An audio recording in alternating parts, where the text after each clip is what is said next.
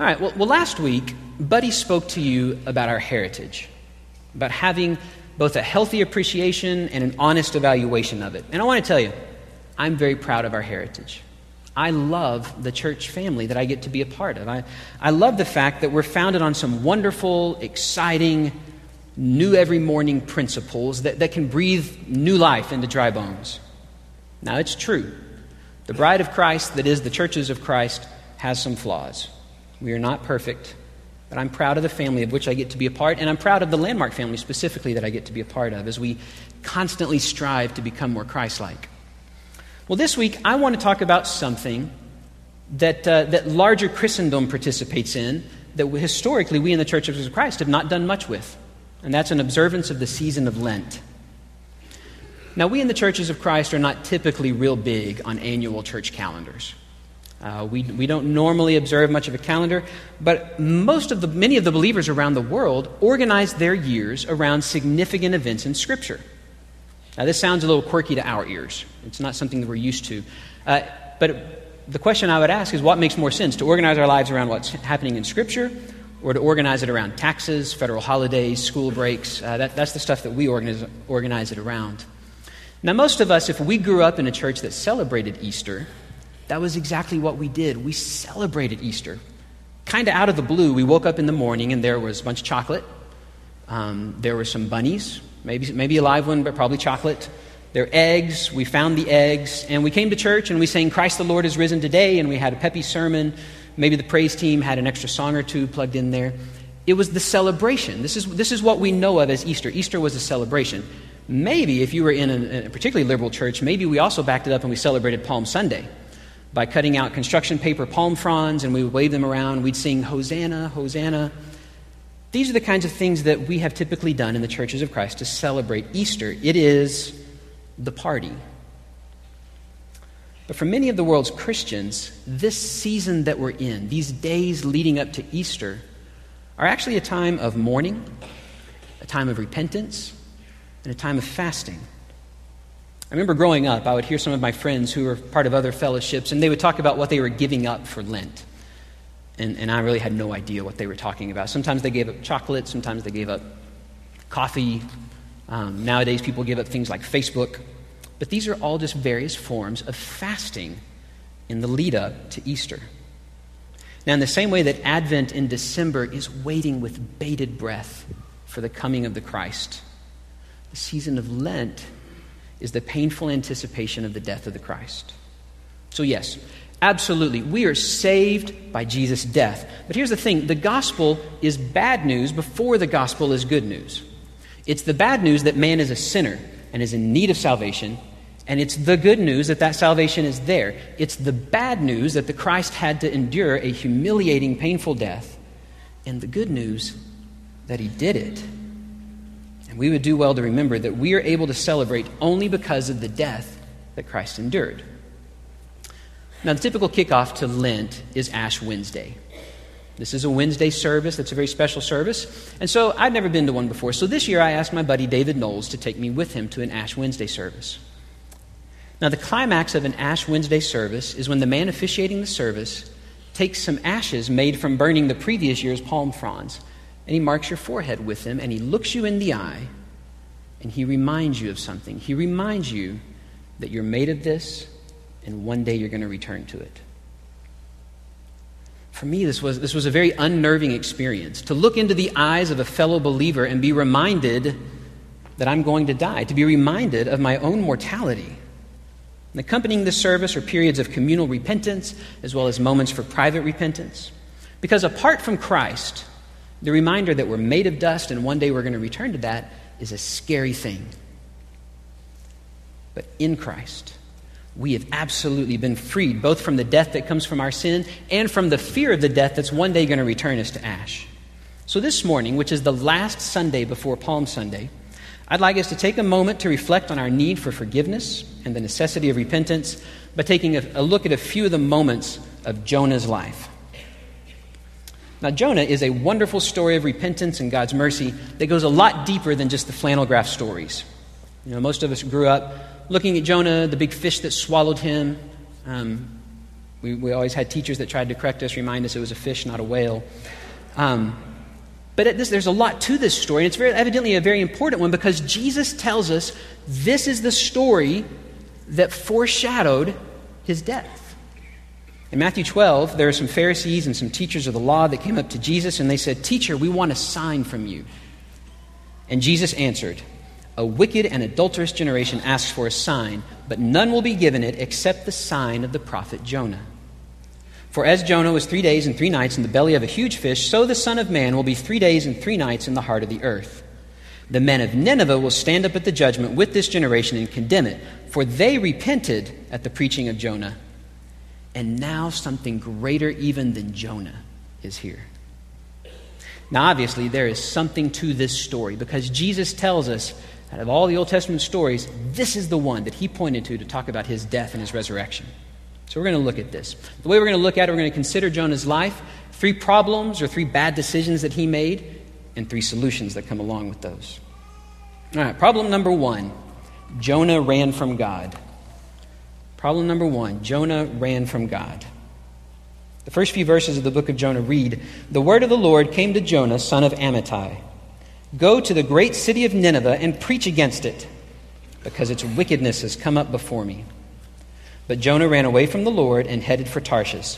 He ran down to Joppa, where he found a ship bound for that port. After paying the fare, he went aboard and sailed for Tarshish to flee from the Lord. And if you're a person who knew geography at the time, you knew he was headed in the exact opposite direction of where God had told him to go. Now we are, particularly here in the Western world, we are a people consumed with wanderlust. We are always wanting to go somewhere that we've never been. We're always looking for something, even if we can't quite put our finger on it. We hear it in our music. One of the most popular rock groups of all time, U2, one of their most famous songs, he details how he looked for something in a relationship. He looked for it in shallow religion, but he still hasn't found what he's looking for. We also hear it in country songs. My wife hates the fact that I can actually speak about a favorite country group. She's from Northern California. She's got a real problem with that. One of my favorite country groups has a song called Restless, and they say, "I'm restless, I'm sleepless, on this quest I must go. I'm out here searching for something, but what it is I don't know. I might have to find it under my headstone. I'm restless, and I will never rest until the restless is gone." That's part of why she hates country music, is they rhyme words like headstone and gone, or gone. But it's not a thing just for today. It's been going on a long time. Hemingway is quoted as once having said, "Traveling will never help you to get rid of your problems. You can't run away from yourself." Despite that fact, we're still trying to do so. I once went on a very long walk with 2 good friends. We walked a portion of the Camino de Santiago, which is a trail in Western Europe. It's an ancient Christian pilgrimage. And I went with 2 good friends for the fellowship of walking a long road on foot and spending time with 2 of my friends.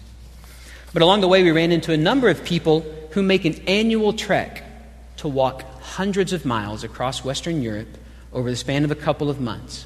And when I asked them what they're looking for, what are they looking for that they haven't found yet, most of them couldn't put it into words. Most of them are not believers, but they had an inexpressible need to keep looking for something even though they weren't finding it. Now this morning we're talking about Jonah, who's running away from God. And maybe you're sitting there thinking that you're not running from God. You're not running from God. You're in the pews on Daylight Saving Sunday. Obviously you're not running from God. But consider these questions. Have you ever avoided praying because you already knew what God was telling you?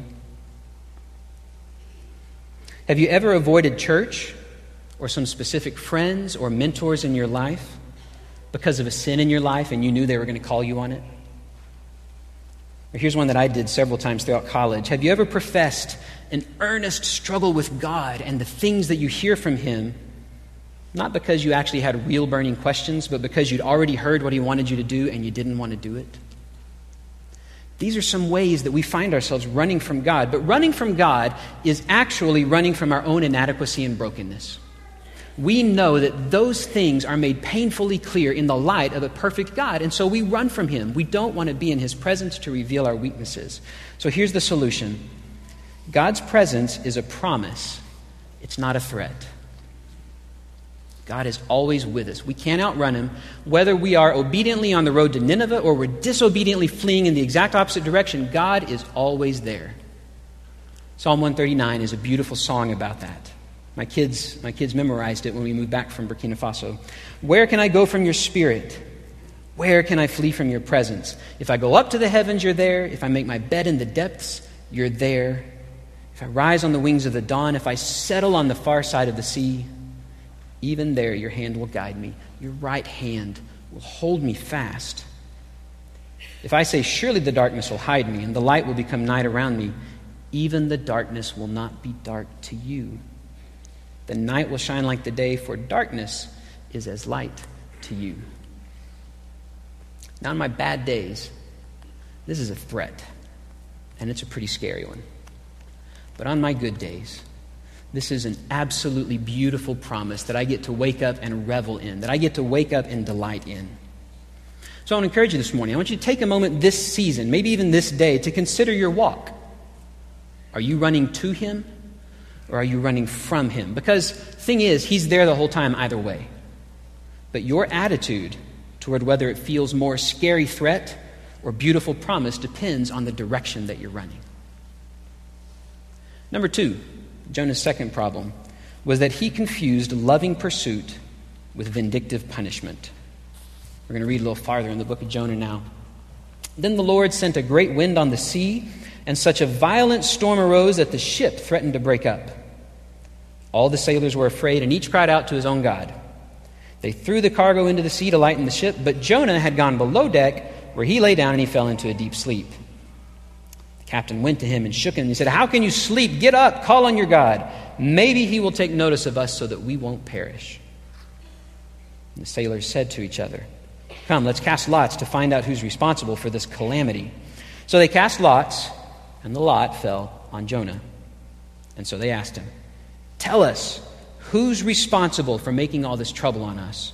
What kind of work do you do? Where do you come from? What's your country? From what people are you?" And he answered them, "I'm a Hebrew, and I worship the Lord, the God of heaven, who made the sea and the dry land." This terrified them, and they asked, "What have you done?" They knew that he was running away from the Lord because Jonah had already told them. He knew it. So then they took Jonah and they threw him overboard, and the raging sea grew calm. And at this the men greatly feared the Lord, and they offered a sacrifice to the Lord and made vows to him.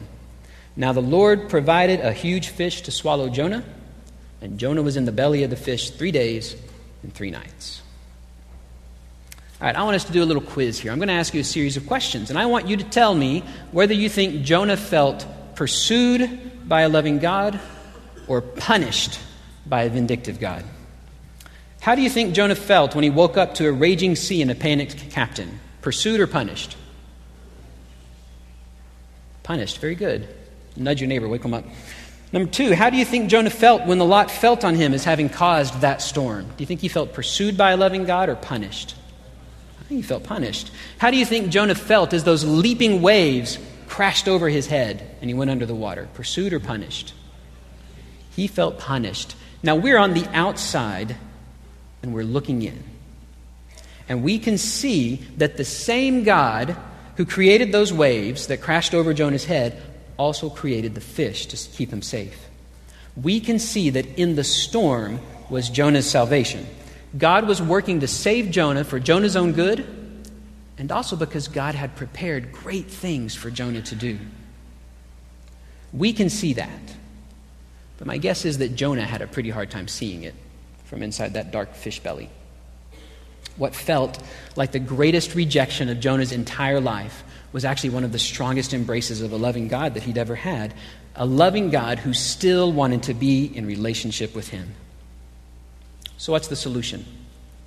The solution is that God is always pursuing us. God is always pursuing us. It's just that sometimes it sure feels like he's punishing us. His pursuit doesn't always look or feel the way that we think it should. I see this in my own life. I see it in the gentle reminders toward holiness that I receive from watching my bride. I see it in the direct intervention of a very good, very brave friend who sees sin in my life and calls me on it. Or how about this one?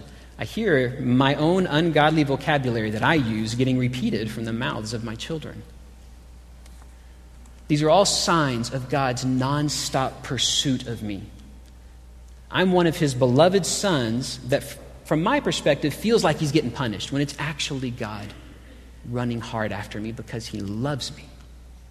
So I want you to keep in mind two things. First of all, God doesn't punish us. Jesus already took that punishment on himself. Isaiah 53 tells us that the punishment that brought us peace was already laid upon him, the suffering servant, the Christ. Secondly, when we're pursued, when we're disciplined, it's because God loves us. Proverbs 3 tells us that discipline from our Father is a sign of love.